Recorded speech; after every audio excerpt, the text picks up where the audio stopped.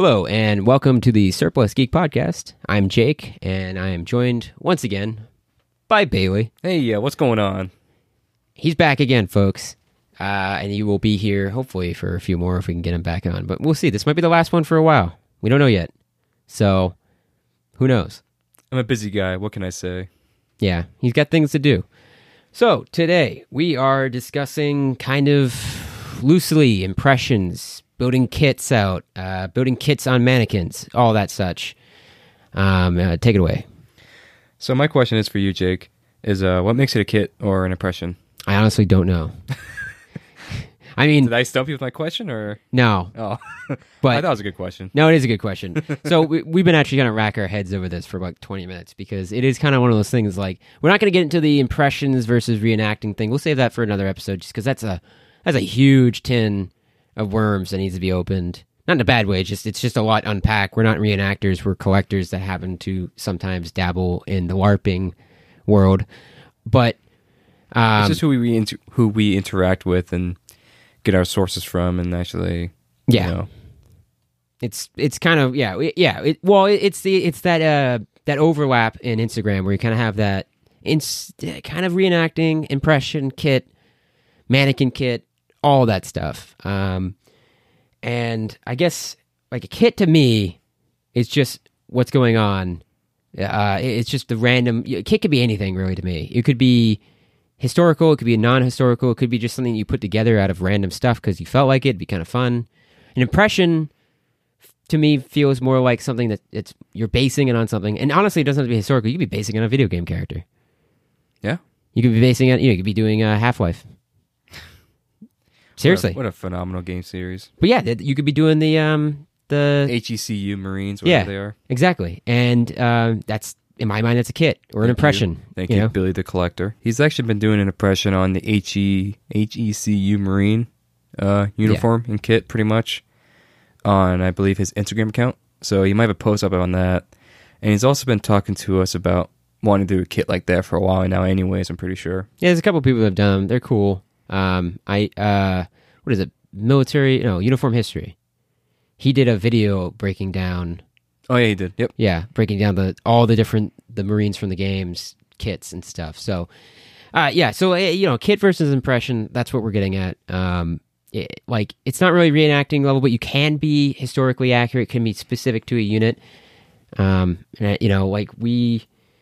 trying to break down how to not visualize, but how to what you want to do, I guess.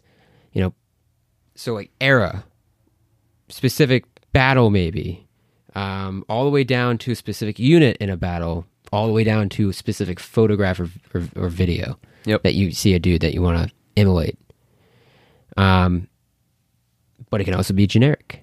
Yeah, I know, like a mix match, pretty much. Yeah, and you've had a little bit of an issue. We're not going to get into it too much because we don't want to cause any bad blood. But you've had a little bit of an issue with the generic thing where people were giving you a hard time. And yeah, well, like I said, we don't have to get into it. But what I'm saying is, I don't really like that only because it's like generic. Like it's kind of, to me, it's kind of like a misnomer almost because you look at troops, they kind of are generic in a way. They're supposed to be kind of. So doing a generic or like doing a kit or an impression based on official training video, like, yeah, it's not what they probably would have worn in combat or overseas because usually SOPs kind of go out the window because you find they don't work. Yep.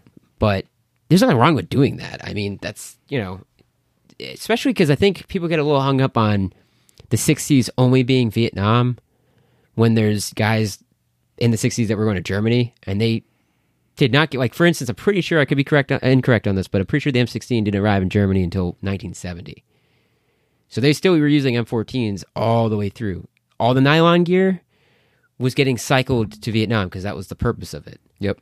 So, like, those guys were still using 56 all the way through. I mean, 56 was still heavily used in Vietnam all the way through the war, but, like, that's why, random side note, why the only one M60 variant of tank is in Vietnam, and it's the CEV version, the Combat Engineering Vehicle.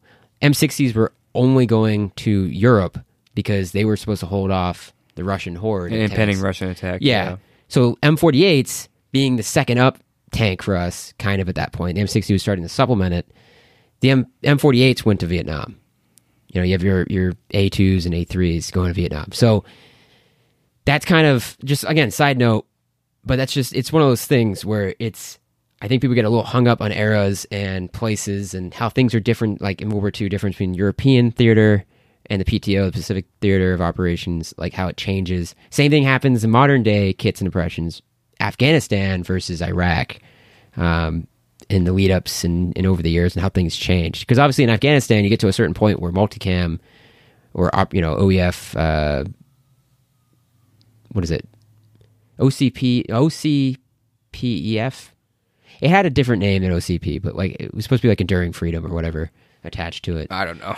Well, it's multicam. They started issuing that instead of UCP. That was a specific thing to Afghanistan. I could be wrong again. Someone fact check me, but from my understanding, that's how that worked. And the way I look, like generic, you could do generic in the sense too that you're doing like a mid, a late, maybe an early kit, a post-war. Good example for a post-war. We were talking about this before. Is post-war occupation of Japan, 1st Cavalry. Mm-hmm. It's kind of generic in the sense that you could just do whatever, but it's specific to the unit. Yep. And the 1st Cav in the post-war occupation had the 1st Cav patch like painted on the side of their M1s. Looks really cool, completely impractical for combat, but for like occupation force, who cares? Just one of those little things where it's like kind of specific, but it's not. It's also not really part of the war. It's a post-war thing, occupation thing. Just something to think about. I just don't think you have to do a specific, because you do generic. I do generic. Yeah, I tend to do generic because it's just easy enough for me as it is. And some people love it when you get very specific now and then. Like, for example, like the battles, like what the soldiers would have worn during a specific time, like World War II. Like, let's say the Battle of the Bulge, you would have been wearing like M1943, 4, yeah, like weather gear and stuff like that. Field jacket and stuff, yeah. Yeah, and stuff like that. And like the warm weather, like under the cap. Yep, it's for the helmet pretty much. Yeah, But people tend to be very strict sometimes from what I've, encountered in the community itself, especially on Instagram and even Reddit itself. Like, people be very strict upon like getting a certain type of item correct and stuff like that. And it all depends. For me, it all depends on what you can afford and what you think is a good impression or a kit. But it also comes down to photographic evidence, sometimes a video, and sometimes even talking to the person that they might have what they worn back, like in Vietnam, for example. I actually volunteer at the American Heritage Museum, and I volunteer with a person named Hugh. Great guy, by the way. And he was actually part of the field artillery. I forget what it was, but he did field artillery back in Vietnam. I think like late, probably 73, maybe 74 even. And I show him now and then like my generic Vietnam kit and what I'm doing and what I plan on getting. He goes, okay, well, you can do this, you can do that, and this is what I would have worn. My piece of equipment would have been a different way on. I would have had it upside down. I would have had this. And it's like, I can respect him because he was there. Yeah. He was there, and that's what they would have worn. Especially for these reenactors and impressionists.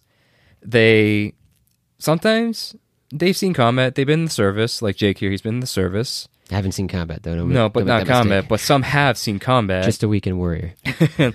And, it's what they would have worn. Got to be careful with that, though. What's that? Because, things change. Yeah. It's pretty much, collecting is always evolving no matter what. Well, I mean, like, what we do nowadays versus then. Oh, yeah. They, like how to wear body armor and stuff. Marines wear most of the time, there's suspenders underneath. Yep. I know people think it's both the Army and Marines. It's kind of, the Army is kind of a mix. It's kind of depending on situation. Yeah. I found examples of both. I will say, not to get controversial, but I think the body armor thing, wearing the suspenders under or over, I think people harp on that a little too much to where it's a negative in the community, because I think the Marines guarantee, like, you can find tons of photos of... Well, because their suspender system was a lot thinner. It's also different. It is different. Yeah. It seems a lot more thinner because there wasn't much more bulkiness on the shoulders and stuff with the 56 pattern. The Marines wore their body armor. Yeah. The thing is I think there's a lot of units in the Army that did. But the Army is so much larger than the Marines in terms of combat force. Yeah. That there's just less examples of the Army where the Marines are all wearing either 52 or 55. It's so small a force that there's so many more photographic evidence that they're always wearing the body They're also vest. involved in battles like battles of Way, the Battle of Way City. Yeah. Like that, they're all, it. My point being is I think people harp on it too much to the point where it's a detriment to the community.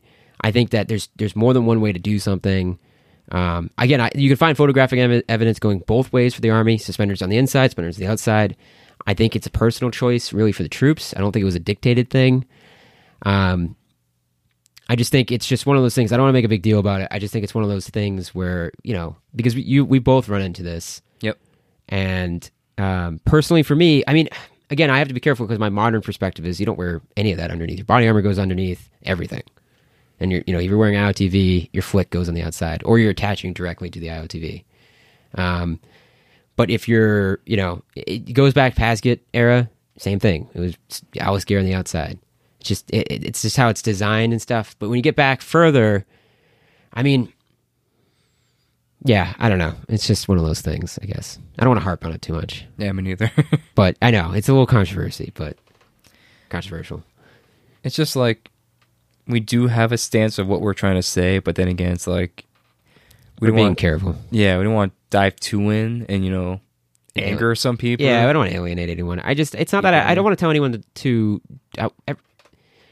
everyone can do the kit that they want to do. Yep. I just think that it's fine to educate people.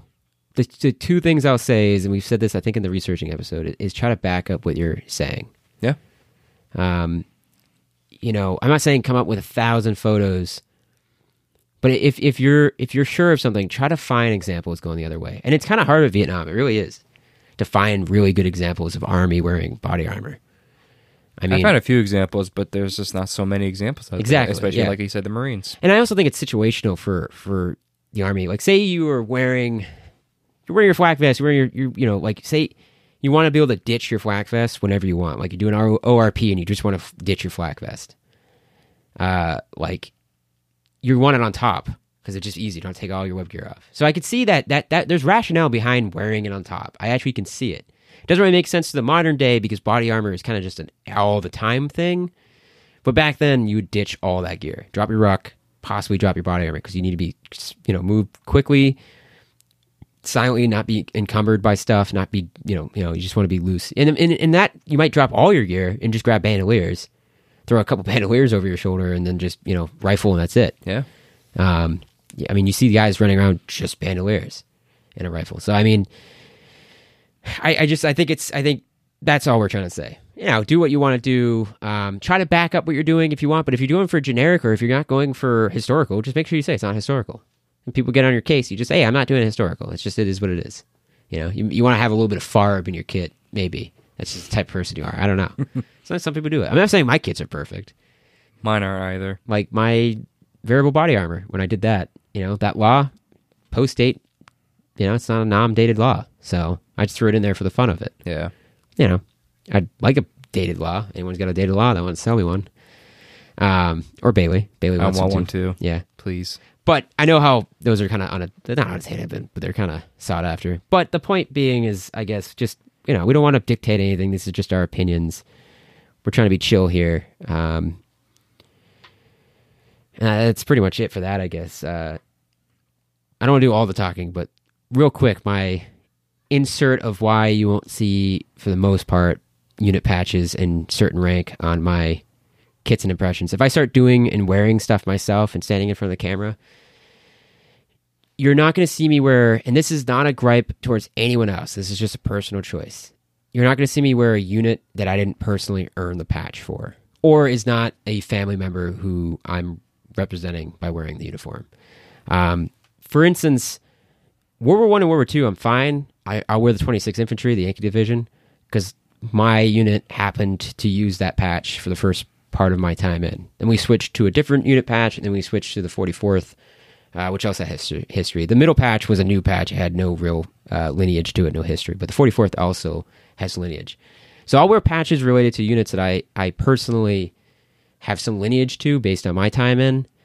And the same goes for rank. Generally speaking, I will not wear rank higher than E4 because I was a specialist.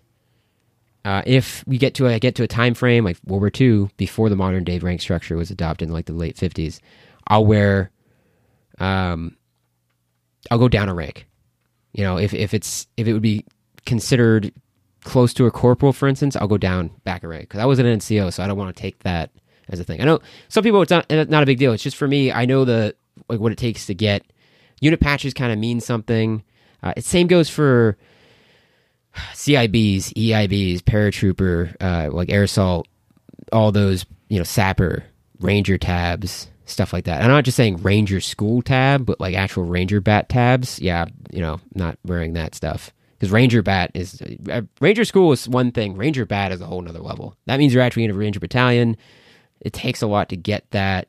Not even close, just a weekend warrior. I don't want to, it's just not my thing. Again, anyone else can do whatever they want. Totally fine.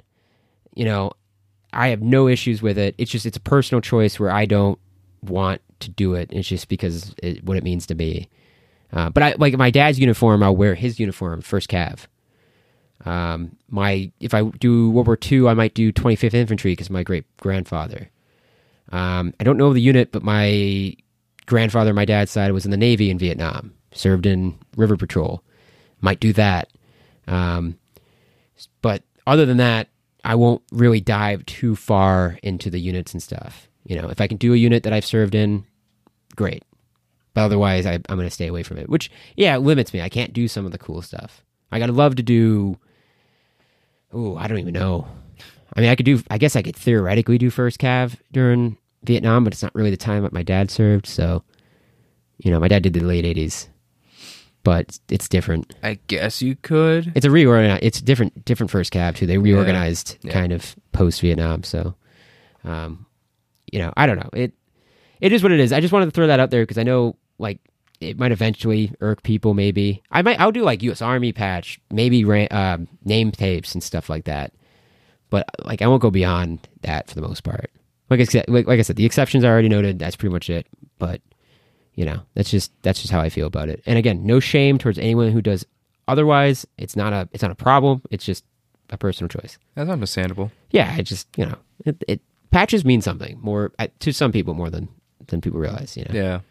They have, you know, there's unit pride in it. I mean, for us, when we lost our 26th Infantry Division patch, well, it would have been the 26th Mechanized Enhancement Brigade, but when we lost that patch, that really kind of sucked because we lost a patch that goes back to World War One. Yep. Well, kind of post World War One, but like that's when that unit, you know, because my uniform, my service, my dress uniform, I mean, it has a French Fourragère, which is linked to, I think that's linked to World War One. There's a unit citation on there that's linked to World War One, possibly World War Two. Our battle streamers have things that are linked all the way back to that time.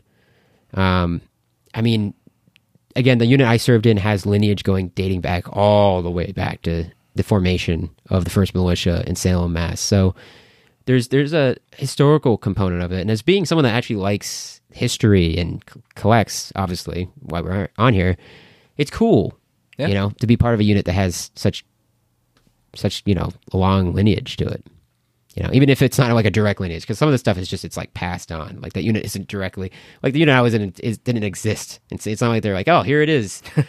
This infantry regiment is formed in 1636. No, it's just they loosely tie it together and stuff. It's just kind of an honor thing. Yeah. But, you know, I guess that's my little spiel on that. But we'll move on and get off that because we've talked too long.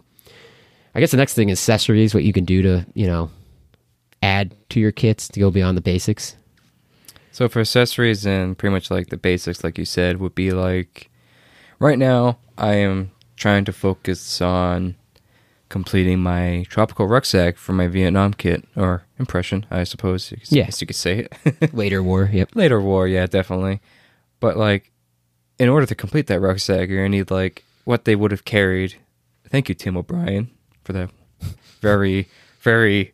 Was it a good book or no? I don't know, honestly. Did you even read it? No, I know what you're talking about. I don't know. Like, I'm not an expert on this stuff. No, I only know so much. As we say, we're not experts. We're just guys that are collecting, trying to give out our history. I think I read it back in high school. It was like an awful book. I don't even remember. But anyways, like the things they carried. Reference. Roughly. Gone. Yeah. Okay. Reference done and done. But yeah, it was just, it's loosely off what they would have carried on their patrols and whatnot in their rucksacks. But from what I've seen, heard, and talked to, it's basic stuff like towels, mostly canteens, food rations, water, food, socks, ammo, socks. clothes, Socks is a huge one. boxers, undershirts, anything like that, pretty much.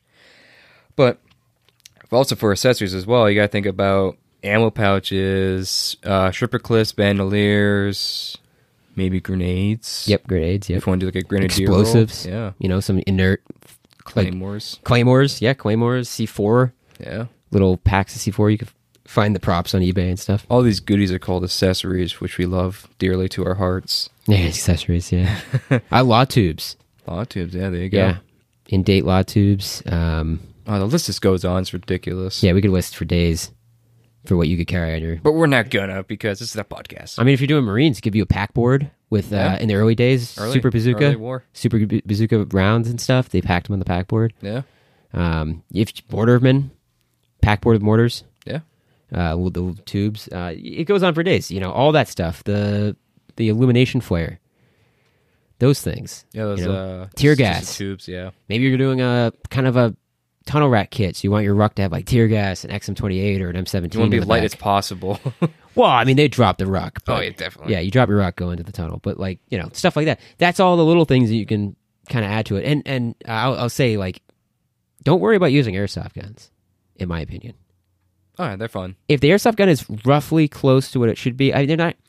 There's like a few good ones out there. Some of them are like good enough. They're not perfect, but like they get the job done. I personally, again, this goes back to what I said last time. I buy airsoft because honestly, I don't have the budget to buy real steel. Real Steel M16. We live in a state that's a little restrictive on that, so we can't really get to. It gets a little bit prohibitive on expense. And even I'm not even just talking real steel M16. I'm talking like an AR-15 clone, Yeah. like a BRN 16 from Brownells. But like I can't in my state just because of restrictions. So airsoft takes it's a good way to have something that looks realistic, as long as you get a good one. And even if you're on a budget, get a bad one, or not a bad one, but get one that's not as accurate, a little bit less detailed. Most of the times they are going to be less detailed because they don't want to be exactly like an exact replica of an actual firearm. Remove the orange tip at your own risk. If you can. Yeah, if your state doesn't have a specific law. I mean, it's a federal thing to sell with an orange tip, but some states don't have restrictions on that. You can do what I do where, you have some sort of flag, like a cover or something if you want to remove. And that way it's always covered that way no one makes a mistake. Safety first for anything gun related, even if it's airsoft. Safety rules always apply. Can't state that enough. Especially in this day and age, really safety first, like big time. You got to be the example in that. But yeah, airsoft's great. Replica guns are great too. There's a lot of non-firing replicas. Again, check your local laws, make sure you're following them correctly. But replica guns can be really good too if you want something that's got a little bit more heft to it or is properly weighted. And like I was saying in the last episode, I like doing the airsoft because it's cheaper, not super cheap, but it's significantly cheaper than a real gun. Sometimes there's some expensive airsoft guns out there, but you can spend more money on airsoft. I mean, you can spend more money on military surplus. Sorry, so you can spend less money on buying one gun that you can buy a couple airsoft guns and military surplus, which opens up, or a replica gun like Bailey bought my replica M16, and it's not the greatest thing in the world, but it is cool that it's weighted fairly correctly. It feels pretty good in the hand, so it's just. Those are little things that little detail can add so much to your impression of your kit. And again, this isn't like anything new to some people out there, but I just wanted to put that out there. Just, I don't think there should be any shame in having an airsoft gun. I think you can do a lot with airsoft. Yeah. Even if you don't play airsoft. Like I don't really play. I used to play airsoft in high school, and I don't really do it anymore because I just don't really honestly have time. If I had more time, probably, but I just don't have time. I'm just too busy. I never played it. Oh, really? I thought about it when I was a kid, but oh, we used to play a lot, like every other weekend. Oh, really? Oh, yeah. See, I thought about it when I was a kid, but just like overall, like within the years, it's just like, Oh, we had not my type. We had at one point we had like 10, 15 kids. We'd go out through this forest that's like by one of our friends' house. He'd be a staging ground. We'd go out the forest. We'd set up games. They had like a whole thing set up. It was good for kids, dude. As teenagers, it was great. We had little like bunkers set up out of wood and stuff. It was cool. So I understand the love for airsoft. It's great. But that's a good accessory right there. Just having that bandoliers. Oh, and you can get resin or plastic fake magazines. 20 rounders, 30 rounders. You can get Thompson Blocks mags. of woods. Blocks of wood, great for budget. But if you want to step that extra further, you get the plastic or resin. There's also, you can get, a lot of people make like early, late, mid, Mark II pineapple grenades. The different scheme of color, because obviously they paint them yellow, and then eventually they went to the band, all that stuff. Yep.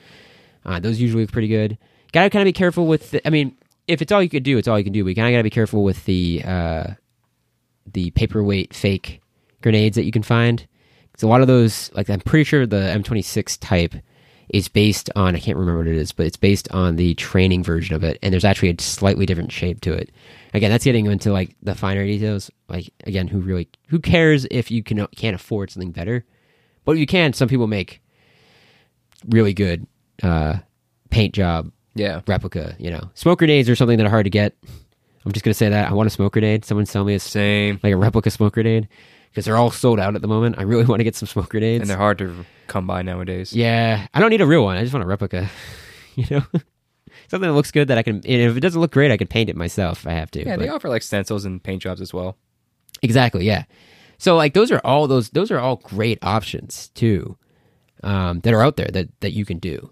So those are just things to think about, with accessories and stuff. If you can, it all comes. If you can't, you can't.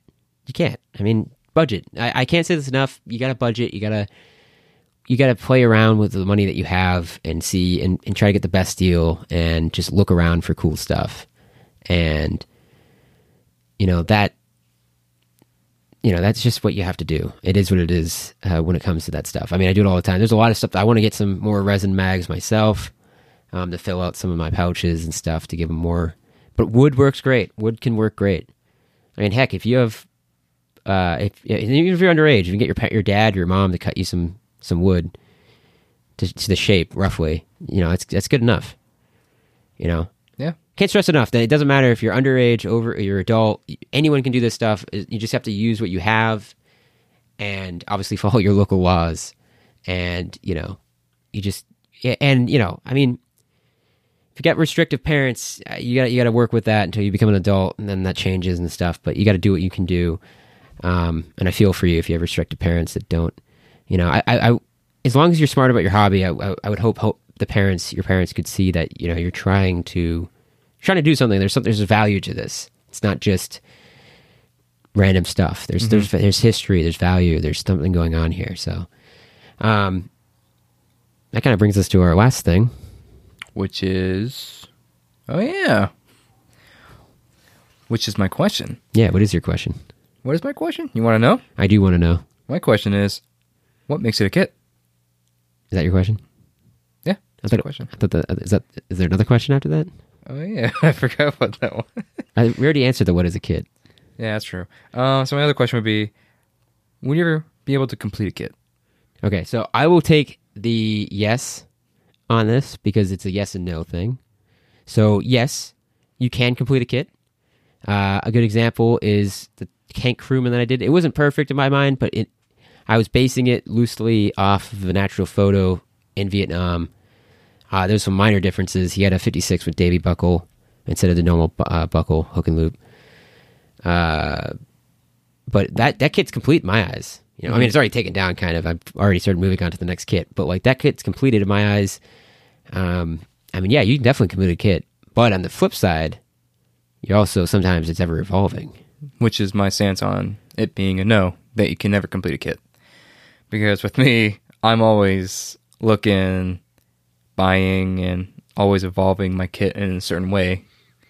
Like, I wasn't expecting to purchase a rucksack and be like, oh, hey, rucksacks, I got a rucksack now, that's cool. Oh, no, you gotta stuff that bad boy with your goodies and accessories in there to make it, a complete kit, in my opinion. Which is what, I am trying to accomplish right now. And I think you're doing a good job at it, too. You showed it to me today. Oh, I thank you. I'll probably be making a post about it very, very soon. By the time this episode comes out. I hope so. You said that before and you didn't do it. Hey. You still got to take a poster. You got to take a picture of that poster, man. I have a picture of my poster, but it's not that good. So I'll try to take a better one soon. which goes back to the last podcast where we talked about angles All and right, lighting. all right.